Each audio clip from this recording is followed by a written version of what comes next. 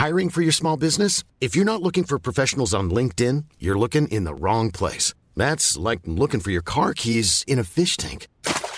LinkedIn helps you hire professionals you can't find anywhere else, even those who aren't actively searching for a new job but might be open to the perfect role. In a given month, over 70% of LinkedIn users don't even visit other leading job sites. So start looking in the right place. With LinkedIn, you can hire professionals like a professional. Post your free job on linkedin.com/people today. Ready to pop the question? The jewelers at BlueNile.com have got sparkle down to a science with beautiful lab-grown diamonds worthy of your most brilliant moments. Their lab-grown diamonds are independently graded and guaranteed identical to natural diamonds, and they're ready to ship to your door. Go to BlueNile.com and use promo code LISTEN to get $50 off your purchase of $500 or more. That's code LISTEN at BlueNile.com for $50 off. BlueNile.com, code LISTEN. Everyone knows therapy is great for solving problems, but getting therapy has its own problems too, like finding the right therapist, fitting into their schedule, and of course, the cost. Well, BetterHelp can solve those problems. It's totally online and built around your schedule. It's surprisingly affordable too. Connect with a credentialed therapist by phone, video, or online chat, all from the comfort of your home. Visit BetterHelp.com to learn more and save 10% on your first month. That's BetterHelp, H-E-L-P.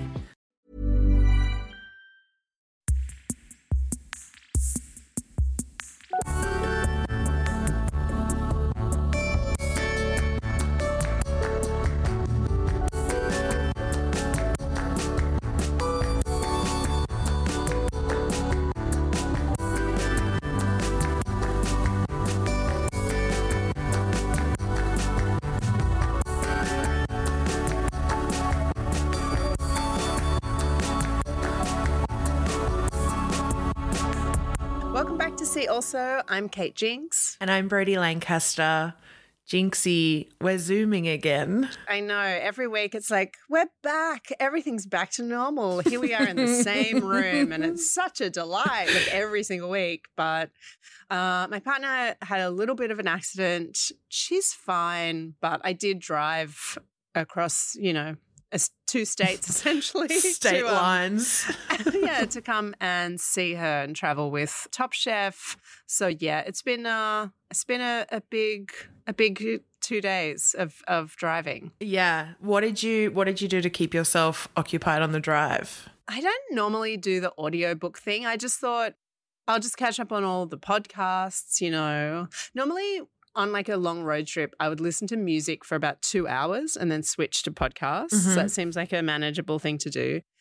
But I kind of the enormity of an 11-hour drive one day, just me and the dog, and then like a 6 to 7 hour drive the next day, just me and the dog. I was like, I need something else. Yeah. A friend recommended, she was like, if you haven't read any Nora Ephron recently, highly recommend any Nora Ephron being read on Audible. And so I listened to Heartburn, read by Meryl Streep, and it was absolutely perfect road tripping listening. Because, of course, Meryl Streep starred in the film version. But, yeah, it was great. Yeah, I bet. I'm just imagining, because I read Heartburn a few years ago and there's like recipes sprinkled throughout it, right? Like she describes how to cook things. And I'm now realizing that Meryl and Austin Butler have that in common, like reading aloud recipes that I would really enjoy. It's a Butthead reference. Oh my God, speaking of Elvis, kind of, did you see Sofia Coppola is adapting Priscilla's memoir? No, I didn't. Yeah. Because that Little Mermaid film is like not happening. Disney's doing a new Little Mermaid. I just said Little Mermaid like it's a rapper. Well, Sophia was meant to do Little Mermaid and then apparently it was like too dark and so it was pulled. Okay. Yeah. I mean, I would have loved to see that. But yeah, she's doing an adaptation of Priscilla's memoir, which really goes into more of what Baz skipped over, which was like the not great parts of their relationship and how this woman's life, I think, has been defined by like the 6 years she spent married to a man who arguably groomed her. The jury's out. But Jacob Elordi, Australian star of Euphoria, is going to be playing Elvis in it, apparently. Oh, wow. Okay, I'm picturing that. What about you? What have you been up to? I went to a very fun dinner party on the weekend. My friend Oliver was turning 32, and as we all know, in my favorite film of all time, Bridget Jones's Diary, Is that really your favorite film of all time? it's one of them, yeah. It's in my top 4 on Letterboxd. So, See, I'm still learning. Bridget Jones's Diary, the original, is one of my favorite movies of all time, and I rewatched it, as I mentioned last week, at Christmas when I was a month away from turning 32, and I was like, oh my God, Bridget turns 32 in this movie. It sent me into a little bit of a tailspin, gotta be honest, but she famously wanted to host a grown-up dinner party for her birthday. She tried making soup. It came out blue. Mark Darcy saved the day with a frittata. There was a cake with marmalade. You see where it's going. Oliver served all of these foods at his dinner party on the weekend, including blue leek and potato soup. Oh, that's good. Yeah, it was really good. His dad was up the night before helping his brother to make a big pot of marmalade for the cake. It was really fun. And his brother Anton is one of my oldest and dearest friends. And he found dozens of really teeny tiny kind of like shot glasses or liqueur glasses and had batched up martini mix. And so served everyone teeny teenies as we walked in the door, which I'll be honest, I want to drink every weekend this summer, a teeny. Yeah, that sounds really good because I love that Gimlet in Melbourne does like a mini martini and it's like the perfect size. When the olive takes up like half the glass, it's perfect because it's really cold the entire time you're drinking it. I love that. That was my weekend. I've been watching a few things lately that I am now realizing are all kind of like of a theme, and the theme I've decided is the Emily in Paris industrial complex. Oh no. Oh my God. Is it like the multiverse of Emily in Paris? It truly is. It's her tentacles are bleeding into this analogy is going south. I watched the movie Not Okay, which I saw a bunch of people talking about. I texted you saying it's Emily in Paris meets Sick of Myself. Yes, that's right. It's essentially a movie about a woman creating kind of like a believable lie to make herself more popular. But part of the lie is that she was in Paris posting on Instagram and becoming an influencer because she's photoshopping herself in a beret into little backgrounds. And then I never went to Cannes, BL. I just photoshopped myself onto the red carpet. Onto a red carpet, Campari in hand. And then there's a new reality show called Real Girlfriends in Paris or of Paris. And it's all like 20-something American women who now live in Paris and are friends with each other.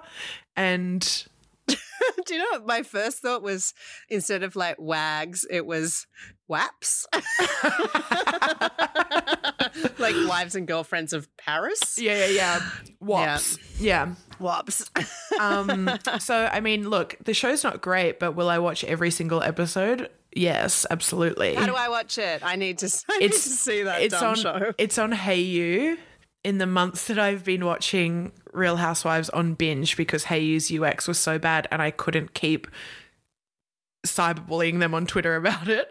They seem to have improved a few things. So I made the return to Hayu recently for Real Girlfriends in Paris. And look, it's slowly getting better. So cyberbullying works is what you're saying? I mean, look.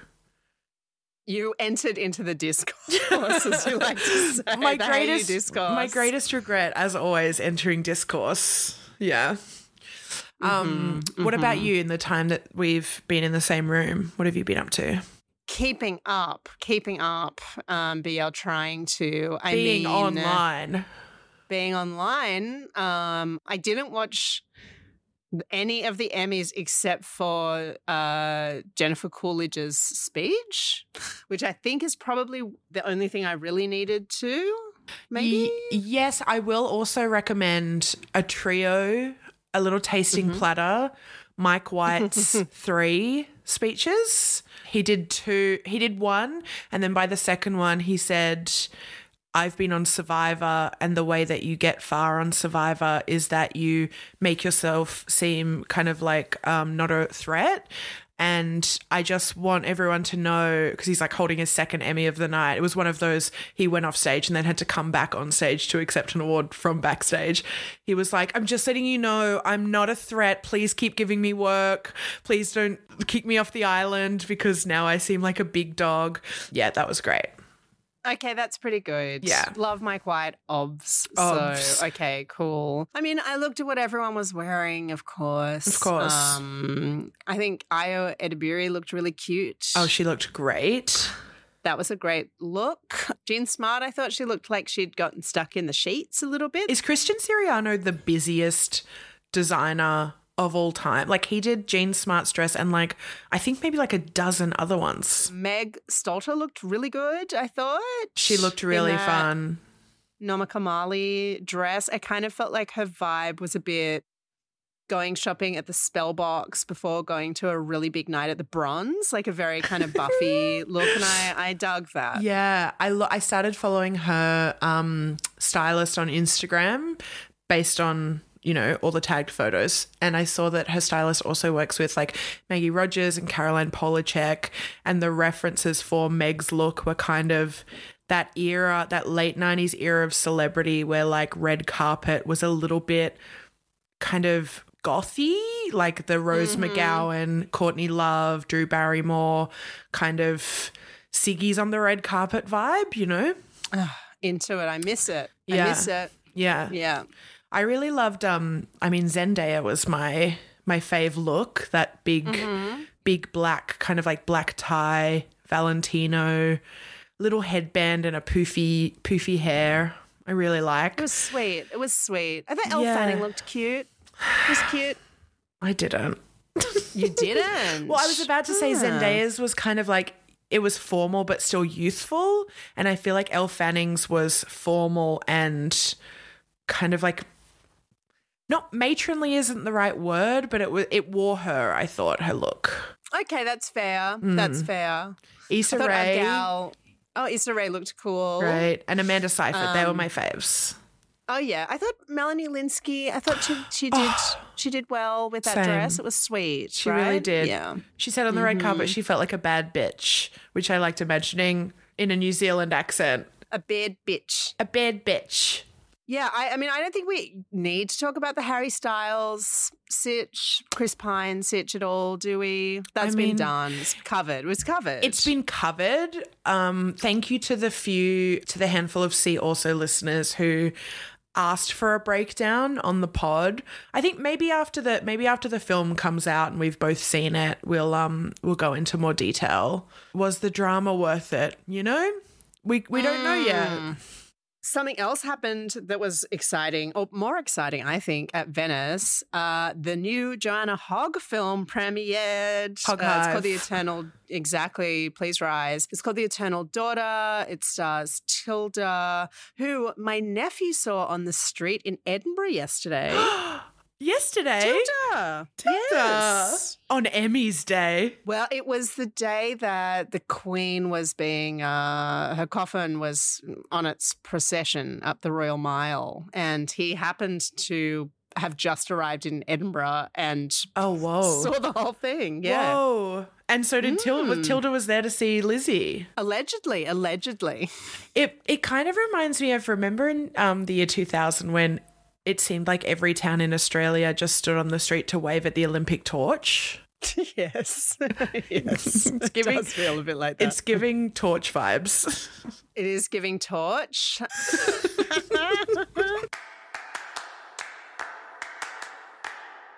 The last thing I did before getting into the car and to drive for a few days was I took myself finally to see Nope at 1:30 on a Friday afternoon. Mwah. I got my glass of wine. I took it into the cinema with a small popcorn, and it was heaven. Isn't it so fun? It was so fun. It was just so nice to be in a cinema in the daytime, like, but not like a reviewer's session or anything. And also just, not an obligatory work session. Absolutely. And it was just like, I had the best time because you saw it a couple of weeks ago and have been wanting to talk about it on this podcast since you saw it.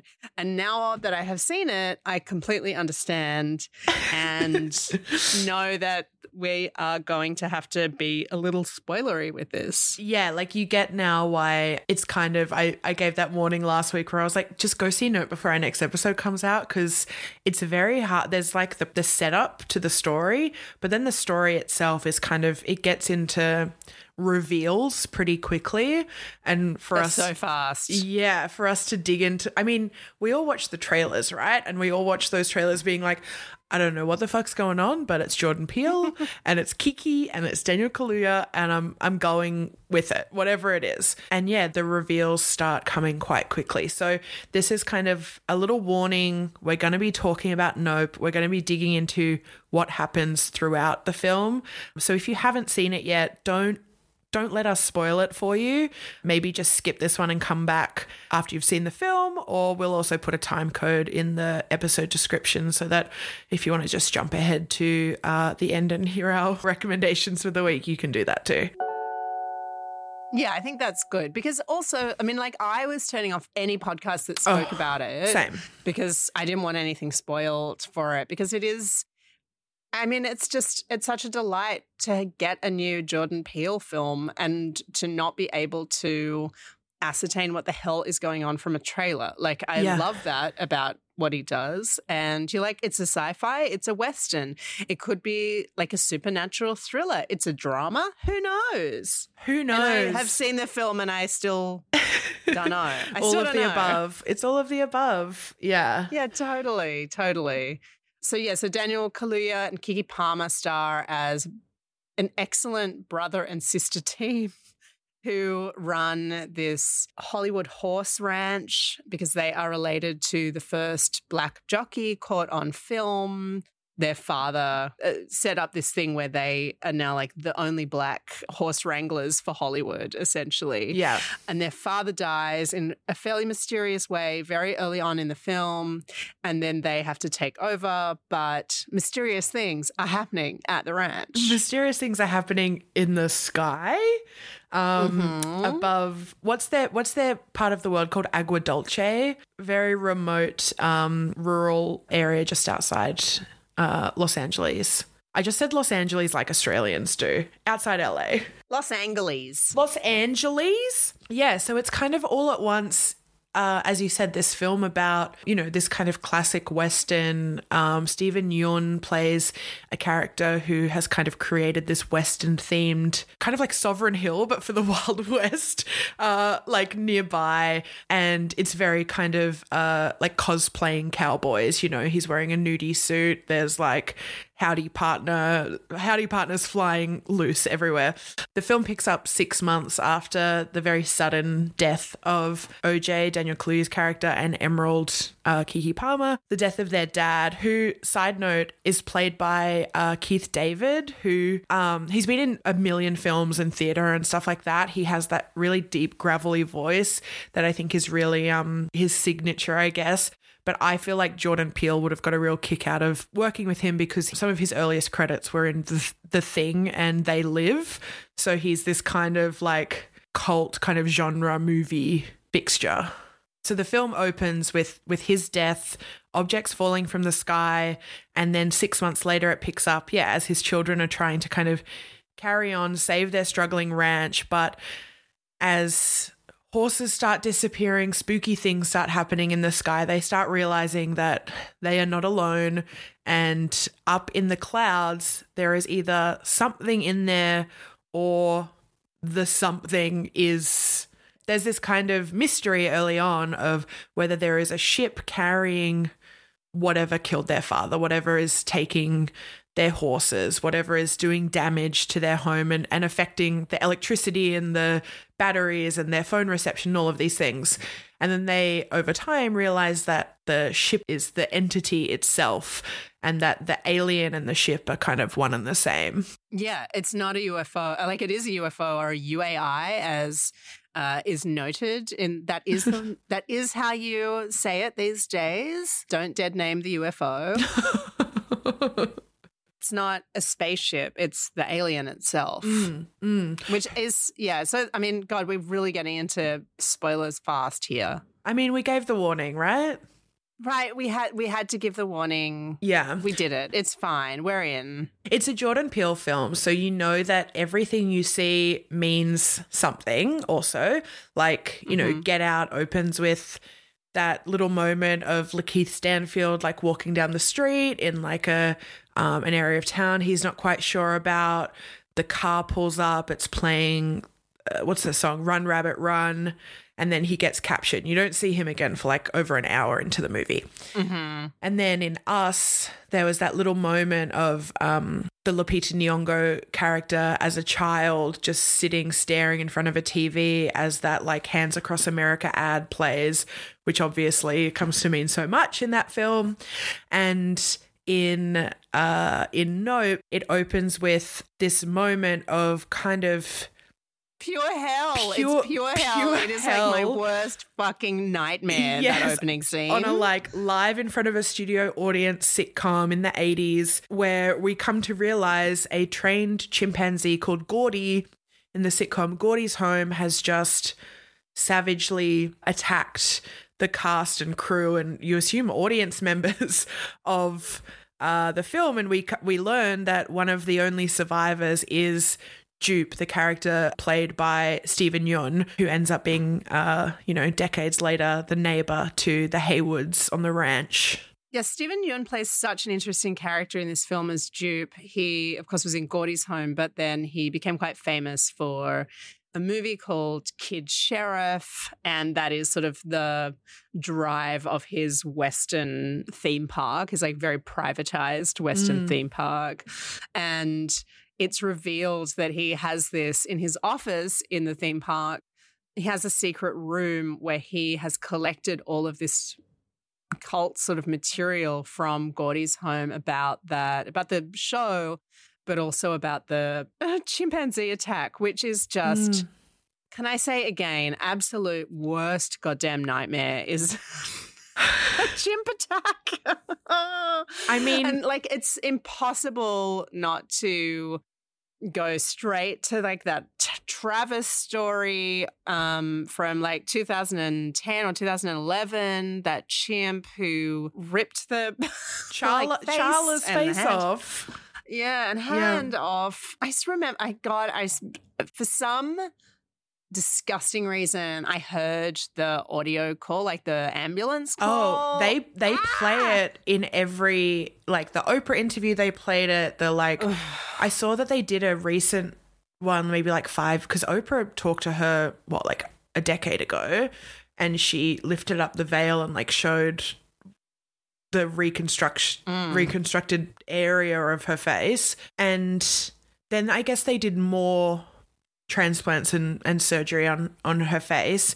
And I think it was Good Morning America or one of those like, American morning good shows. Did a follow-up interview with her a few years ago, and they played the audio from the 911 call as well. It's so distressing. I mean, like, enter at your own risk if you haven't seen it before. But yeah, there is very much a character based on Charla Nash who appears later in Nope. There's Jupe survived the attack. He was hiding, and he was also obscured by like a tablecloth. So there's this recurring theme in Nope that if you don't look the creature in the eye, you can survive its attacks. And that's definitely true for the alien, OJ and M figure out. But it's also, there's a theory that's why Jupe survived Gordy's attack, because he was obscured by a sheer tablecloth when that chimpanzee came closer to him.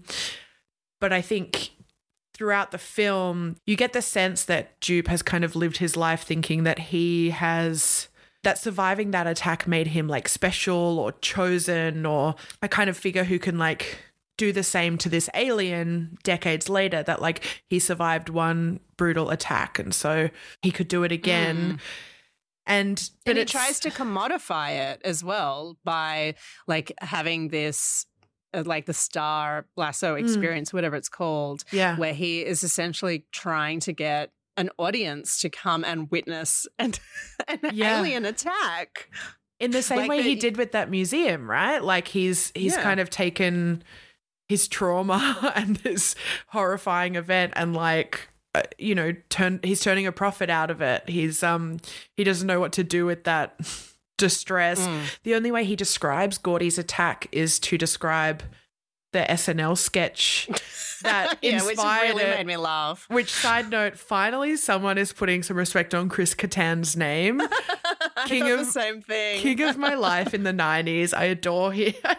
Like Night at the Roxbury, Corky Romano, etc. I thought he was such a hunk. But yeah, so there is I went off track, but there is a character who also survived Gordy's attack, but who, like Charla Nash, was like severely disfigured from Gordy's attack. Her character in the film was Mary Jo Elliott, and they've kind of dressed her. She's wearing like a sweatshirt that has the face of her like 80s sitcom character on it. And I was reading this interview with the Nope costume designer who said that it was based on Laura Palmer's like Homecoming picture, which I thought you would enjoy. Interesting. I sure do. Yeah. When I was watching it, I saw her with that veil, like this straw hat with a veil over it, I was like, oh my God, it's Charla. Like that whole story is so seared into my brain at all times. And then so I reread the New York Magazine kind of tell-all article from 2011, which we can link to. It's called like Travis the Menace, about the chimp, right? No.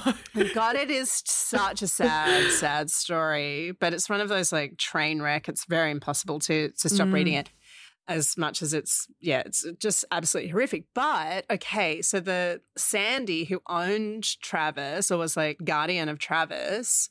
Also, do you know that after Travis died, she got a friend interstate to get another chimp, and so that they could co-parent because she wasn't allowed to have one. No.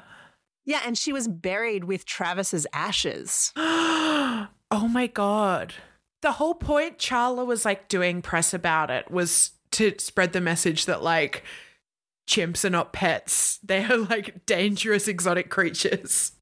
I always thought that it was weird that Ross had Marcel on Friends, but I know that's not an ape, but still, it's like, it's no good. No good can come of this. No primates in the house.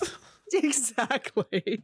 But when I was reading it, and I don't want to be like total tinfoil hat type about it, but it's very hard not to be when you're talking about a Jordan Peele film, I guess, because everything kind of means something or nothing, and he'll never tell you what it means. But Sandy met Charla at the Loretta Lynn traveling rodeo. And so Sandy was a professional barrel racer, and Charla was an 18-year-old runaway who was rodeoing around the country. And then it says, one day, Sandy and Charla spotted a chimpanzee dressed in Western wear who rode a horse around the ring. So there's like all these like weird Western chimp. Yeah. A lot was inspired by this story, I do believe. Yeah, totally. Jordan Peele has he's pulled from reality. I found this article where they found a tweet that he had done like a decade ago, like in 2014.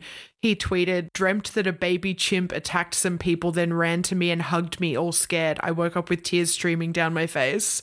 So I feel like he's been hanging on to this story.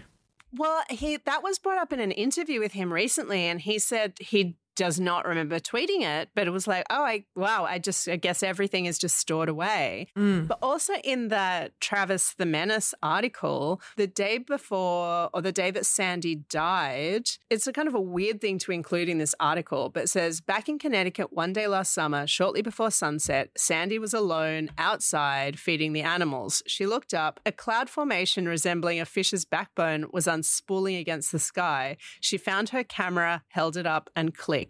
Yeah, so Jordan Peele read Travis the Menace. We're not even putting an allegedly in there. if you're still listening, it means obviously that you have seen Nope. And so you will know that what Kate just described, this kind of like unfurling thing in the sky, like the alien that we see, at first you're seeing it as kind of this like pill-shaped, you know, classic to dead name it UFO, like pinging back and forth around the sky, hiding behind clouds. But then you start to see this kind of, there's like, it's either its mouth or its eye, perhaps both, is this square kind of box that resembles like early like cinema screens, which really connects to that, the history of the family as like the descendants of like, you know, the jockey in the first ever moving picture. But then, yeah, it starts unfurling like during the big action sequence at the end, which, side note, setting that during the daytime, mwah, I love. Oh, love it, love it, love it. I love a daytime horror. I love a daytime horror. I mean, the scariest part of Michael Myers is that he was just lurking in broad daylight, right? Mm-hmm. And everything happens in Midsommar. Pretty much everything happens in the day. The sun don't go down there. Also, I saw Bodies recently, and like everything happening at nighttime, it took the wind out of it. Anyway, we'll talk about that at a later date. Noted. But yeah, I love a daytime set piece for like a big final action sequence, you know? And yeah, we see that alien kind of unfurling in this like, what's that word, that great word, diaphanous, like kind of like almost fabric-y, kind of skeletal, but like billowy at the same time. It could have been designed by Kristen Siriano is what I'm saying. I missed it at the Emmys, I guess. But it wasn't scary as well, which I think is significant, you know? Like there's this kind of storyline running through it that this alien is like, it's a danger to the people in Agua Dulce.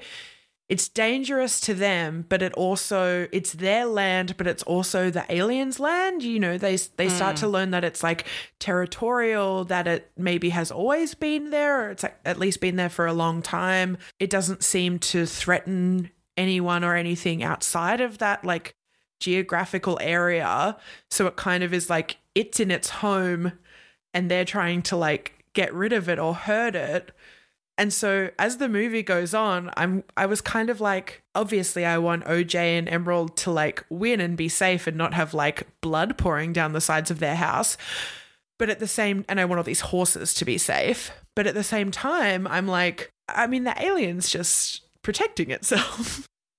Yeah, for sure. It's just hungry. They just really want to take a photo of it. They want to be on the other side of the camera. They don't want to be like the jockeys, if you will. They want to be Edward Muybridge taking this photo and sort of using that to commodify the alien and become famous. Like they're seeing it as a way to like prove that alien life forms exist, but also make some money. And the Stephen Yeun dupe character is also doing the exact same thing. Like they're just very much trying to, commodify it. It's not so much about surviving or like being proved right. It's about, being the one to be able to sell the image of it. It's very much, I mean, I think every conversation about Nope has touched on this in some way, but you just can't come away from this film without thinking about like the way that Hollywood consumes people, it consumes children and animals and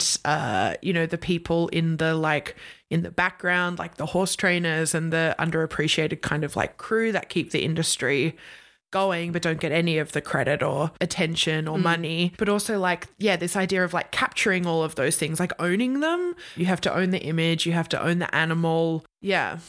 Speaking of crew, BL, in the the second scene where they take a horse to try to be in a commercial or a film and it doesn't go their way, the guy from the set who comes out to say, like, go home, essentially, is wearing a vintage Northern Exposure cap that I really want, and it does not exist online. I'm guessing the costume designer found it, but oh my God, I was like, Northern Exposure represent. I feel like that has to be real because apparently one of those vintage T-shirts that Kiki is wearing they bought for like $1,000 on eBay. The Jesus Lizard shirt. Yeah. I loved all of the great vintage band t-shirts that were worn in this show. I loved Kiki Palmer's whole look and vibe in this film. She was really on some like kind of 90s, late 80s trip with it, and I was 100% there for it.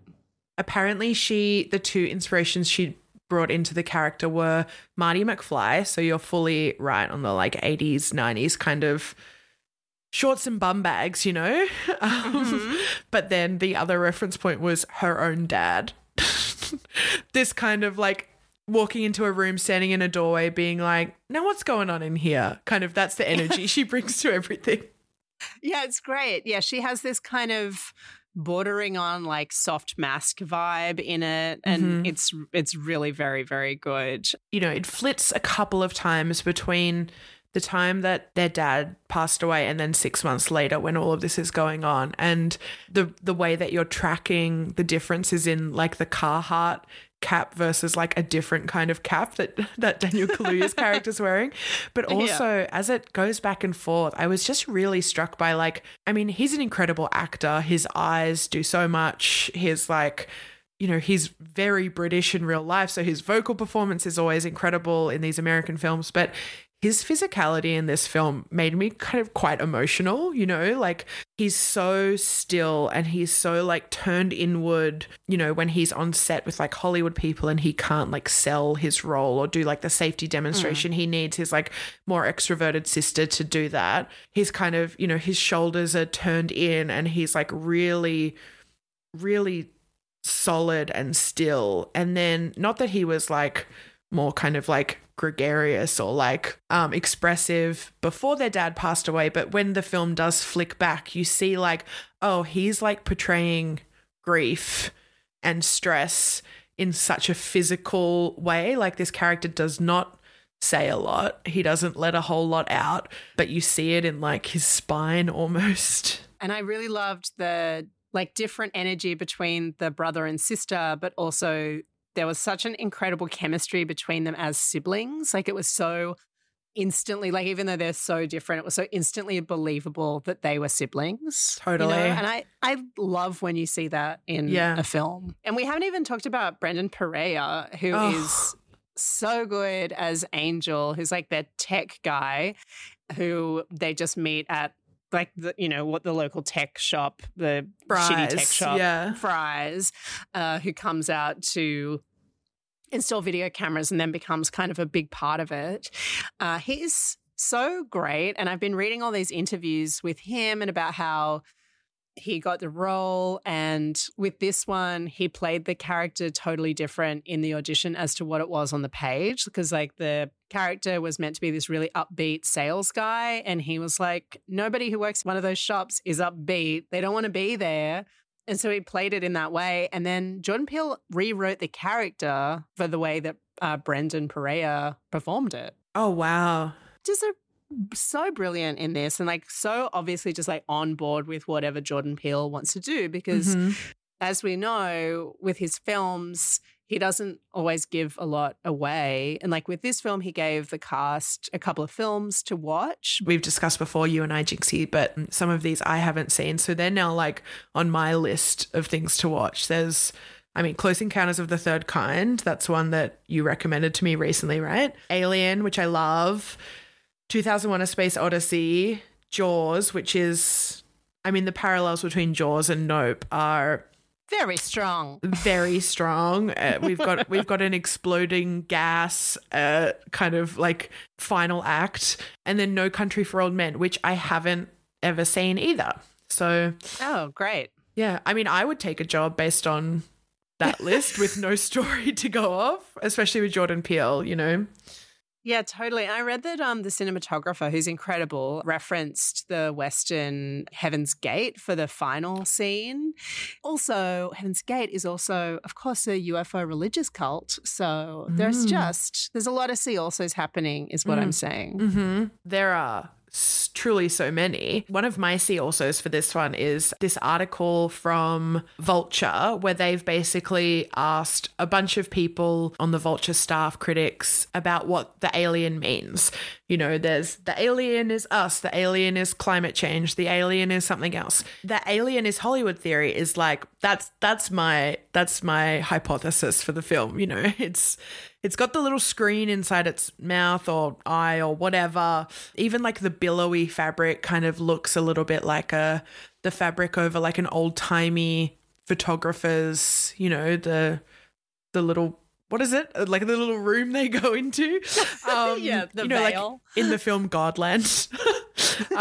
But anyway, so Alison Wilmore on Vulture said, and I'll link to this whole article in the show notes, she said Jupe tries to harness the UFO, willfully spinning out a narrative in which the flying object is the vehicle of benign visitors from space. He names them the viewers as though they're watching humanity, like we're a TV show.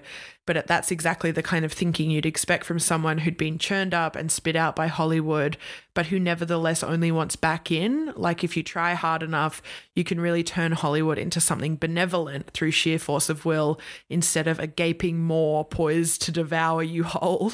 Jordan Peele has said that he wrote it during the pandemic, like in 2020, and that at the time he was really trying to write or had it in mind that he wanted to make something very cinematic, like very theatrical, that would mean that people would come to the cinema to see it. And it was very much a like see it first in the cinema. And I think that it is one of those films that experience is really special.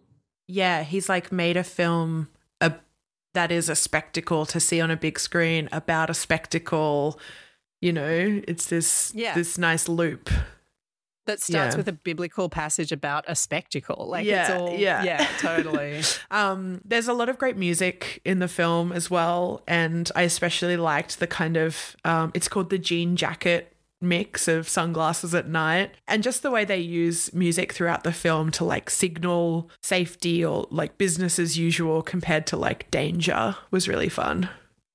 Yeah, I loved the use of that song. And like, as we know, he loves a slow down tune in a film, but this was a really special one. I've only got one C also, apart from the sorry for anyone who reads or rereads that Travis the Menace article. But if I have to, so do you. I can't take that trauma on myself. But Jordan Peele did Anatomy of a Scene for New York Times of the scene where he goes over to Jupiter's Claim after the Star Lasso experience has happened and nobody is there and there's a pig on the roof essentially and that's it. And Daniel Kaluuya is investigating essentially. And Jordan Peele says in it that he was trying to conjure the Jonestown massacre in it, like when he arrives and doesn't quite know what he's going to find. Yeah, right. It's really like nice to hear him having to speak about the film in like this is what happens and this is the definitive way. Yeah, totally. Yes, it's good. I love those anatomies of a scene. Look, this is a nebulous scene also, but there's part of this film where Emerald yells at her brother, "Run, OJ, run," and it got a really big laugh in the cinema I was in just from me. So my C also for everyone is OJ Made in America, the 7-hour Ezra Edelman documentary. I mean, it was on TV, it was on ESPN a few years ago as a series, but it was designed to be watched all in one sitting as a 7-hour kind of experience. And that too goes into the consumption of black bodies by America. You know, that Run, OJ, Run comes from like commercials that OJ Simpson did where he was like selling his image and his skills and persona, etc. Look, not a great guy, I'm just going to say, but he was used up by Hollywood. Also a bit, I'm going to go out on a limb and say OJ Simpson bit probo. Wow, that's huge news. You heard it here first. Controversial opinion. There was a cast roundtable from EW that I really enjoyed that I'll put a link to. And there was also, like, Vulture has done a bunch of great stuff on Nope, including that interview I mentioned earlier with the costume designer where they broke down, like, what all the vintage shirts mean in the film. But Robert Daniels also wrote a piece on Vulture on kind of like a listicle about black horror films that I am really excited to like dig into and see a bunch of stuff on that list because there's some stuff that I've never even heard of. It's time for Also. This is a little bit at the end of every episode. Also, if you skipped over the Nope convo, thanks for joining us again. This is where Jinxie and I take turns offering up recommendations of stuff we've been enjoying lately. My first one is a watch also. It's the TV series Made for Love. Did you ever watch this, Jinxie? No, but a friend of mine posted about this today on Instagram and I have never heard of it before and it looked great. I feel like I've heard it mentioned, I'm going to say 4 to 5 times in the last 2 years. Like it has not been on my radar. I don't know what it is about it because after we had the resort combo last week and we talked about how much we loved Palm Springs, someone mentioned to me, because I've been gushing about the resort in my real life as well, someone was like, oh, that's the girl from Made for Love. And I was like, yeah, okay, that's something that comes up when you Google Kristen Milioti. And I looked into it and I'm already like a chunk of the way through season 2. So I'm like powering through it, really enjoying this series.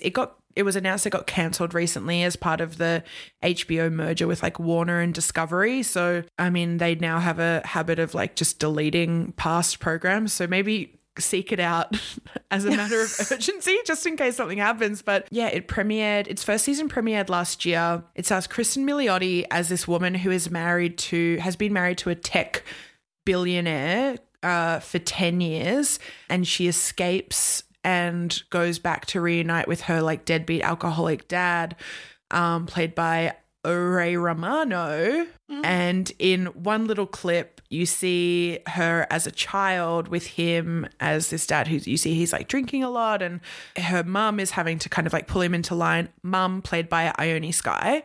But the tech billionaire husband, Byron, is played by Billy Magnussen, who I have loved since seeing him in Ingrid Goes West. He plays Elizabeth Olsen's like scary, hot, rich cunt brother.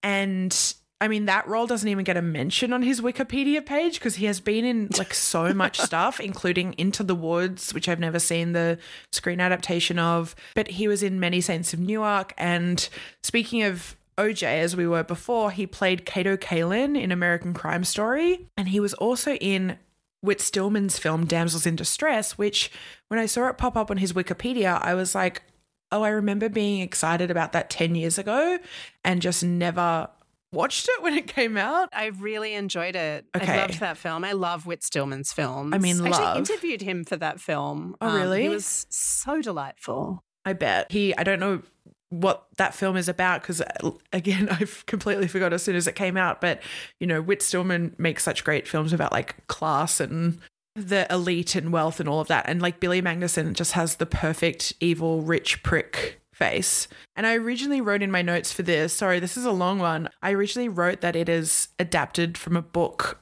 that I didn't know existed by a writer that I love, Alyssa Nutting. But then when I Googled it, I realized that I have that book behind me on this shelf somewhere.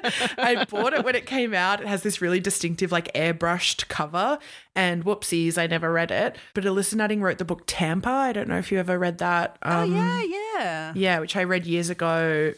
She like saw that a woman she went to high school with was arrested for like being a sexual predator of her like male students. And so she wanted to like dig into this story about the double standards of gendered violence and grooming and all of that when it's a woman who is the perpetrator. So anyway, that's my recommendation for the TV show Made for Love. It's streaming on Stan in Australia. I've got to listen also. There's a new Wise Blood song out. I feel like I've been waiting for this for years. Oh, yeah. Although she did have a song on like the Minions movie soundtrack or like a Trolls soundtrack or something. Everyone's been on that Minions soundtrack, I gotta say. There's a new Wise Blood song that's not on a Minions soundtrack. It's called It's Not Just Me, It's Everybody. And it's from her upcoming album, which is called And in the Darkness, Hearts Aglow. But it's not out until the 18th of November. So there's a long time to wait. It's the second album in a trilogy that started with her last album, Titanic Rising. But this new song is, I don't know, it's just if you're a fan, it's nice to just have a new little jewel to listen to pop into your playlist. God, she's good. I have a pod also. It's an episode of Ezra Klein's New York Times podcast called The Office is Dying. It's time to rethink how we work. And this is kind of like a very like buttoned up 9-to-5 BL recommendation, but I have found myself kind of referring to this podcast a bunch, recommending it to people, especially at my office job, and also just thinking about it now that I'm like going back to an office, dealing, you know, you deal with different people's different personalities, different working styles, all of that kind of thing when you're no longer just a freelancer. So on this episode, the editor of the podcast, Roger Karma, hosts it, and the guests are Anne Helen Petersen, who I'm sure a lot of our listeners would be familiar with. She wrote like the viral article on burnout a few years ago for BuzzFeed. And it also features her husband, Charlie Warzel, and they together, he's a technology reporter, writes the newsletter Galaxy Brain for The Atlantic. She writes the newsletter Culture Study these days, and they published a book together, which I didn't know until I listened to this, called Out of Office, The Big Problem and Bigger Promise of Working from Home.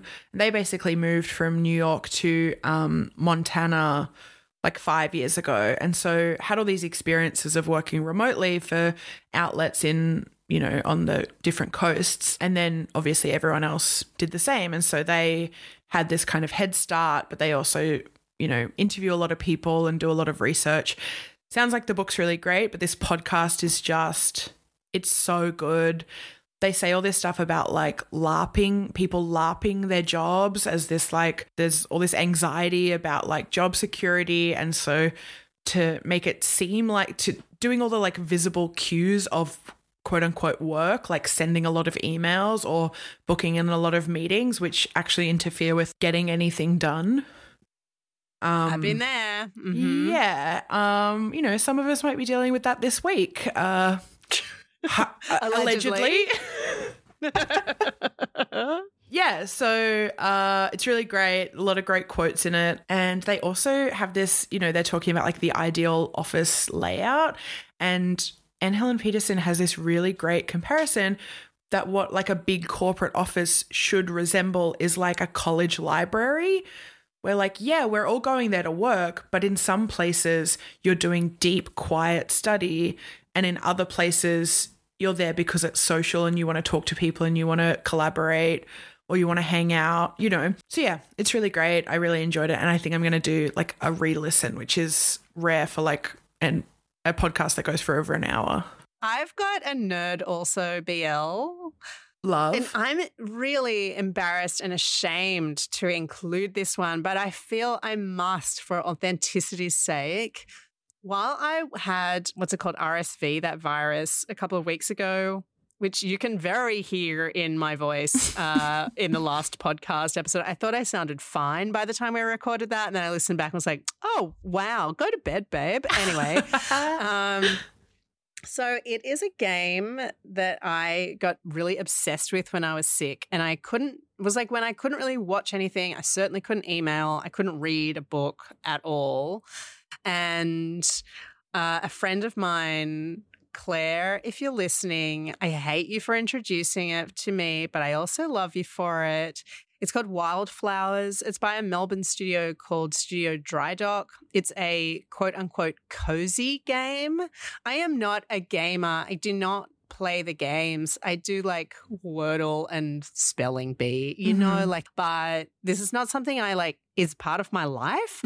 But this is like a role-playing game, I guess. That's what you call it. And it's really cute. And it's about this girl, Tara, who arrives on this island, and she's looking after her sick grandmother, and it turns out she's a witch. And you have to like look after farmyard animals and go mining for like special emeralds and that kind of thing. But you're also going to coven meetings in the forest after dark. And okay, so like made for you. Yeah, totally. But it gets better. It's also a totally like queer game. Like part of it is dating in the show, in the game. And Tara has a bunch of like maybe 6 or something dating options. And men and women and a non-binary butcher. Like, there's a lot going on in this. What's the name of it again? It's called Wildflowers, and it's spelled WYLD.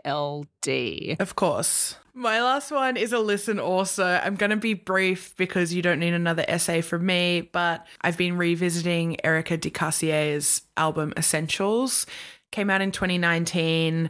It has my favorite song of hers, Puppy Love, on it, and I'm very excited to see her in December. She's coming to Australia. She's playing Meredith and a handful of sideshows, and I just adore her. She's very dreamy. I've been listening to that album like on repeat all over again. My last one is a watch also, and it's for you to watch also so that we can talk about it soon. Okay. It's Bad Sisters. It's on Apple. My friend Corrie recommended it, and it is such a delightful, funny, bad show in a good way. It's about these 5 Irish sisters, and they all, 4 of the 5 detest one of their husbands, played by Claes Bang, who we know from The Square, and he is just one of the worst male characters I have seen in on screen in years. He's repugnant, but played in such a kind of hideously charming way. And it opens with him being dead, and you work back there from perhaps the sisters were involved. Question mark. Sharon Horgan is one of the creators, and she stars in it. Great cast. Irish Big Little Lies. It is kind of that, yeah. Thanks so much for listening. As always, please follow us on Instagram if you haven't already, at See Also Podcast.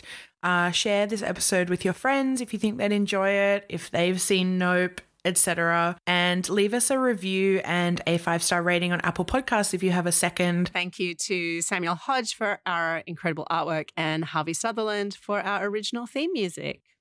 See ya. Bye.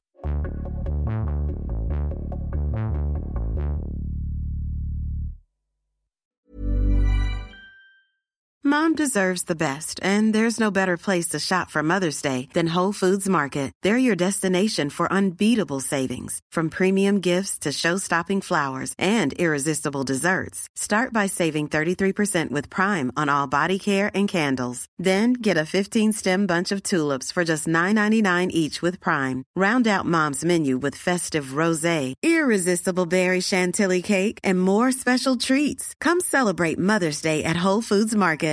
How would you like to look 5 years younger? In a clinical study, people that had volume added with Juvederm Voluma XC in the cheeks perceived themselves as looking 5 years younger at 6 months after treatment. Look younger, feel like you. Add volume for lift and contour in the cheeks with Juvederm Voluma XC. Reverse signs of aging by adding volume to smooth laugh lines with Juvederm Volure XC. For important safety information and to find a licensed specialist, visit Juvederm.com. That's JUVEDERM.com.